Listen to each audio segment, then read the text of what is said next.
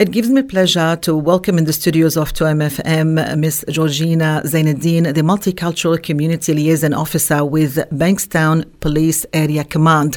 Welcome once again to 2MFM. Georgina, you're a close friend to the community, aren't you? I am. Thank you, Haji, for the invitation. It's most appreciated.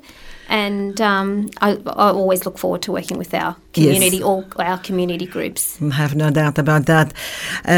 Georgina, you know that the Muslim community has welcomed the blessed month of Ramadan. So what message would you like to present to them in these blessed days? I'm going to do it in both Arabic and English. And I'm going to say, wish everybody a happy and safe Ramadan. Please be sensible. Be considerate of other people who are practicing and aren't practicing Ramadan. And let's just keep our... So I know it gets very frustrating when we're fasting and people get frustrated. But, you know, we're all doing it for the purpose of getting closer to God. So wishing everybody a very happy and safe Ramadan. وينعاد العيد على الجميع كلكم سوا يتقبل صومكم وصلاتكم. Thank you very much, Georgina. I wish you all the best as well. And Ramadan Mubarak to you and to your family.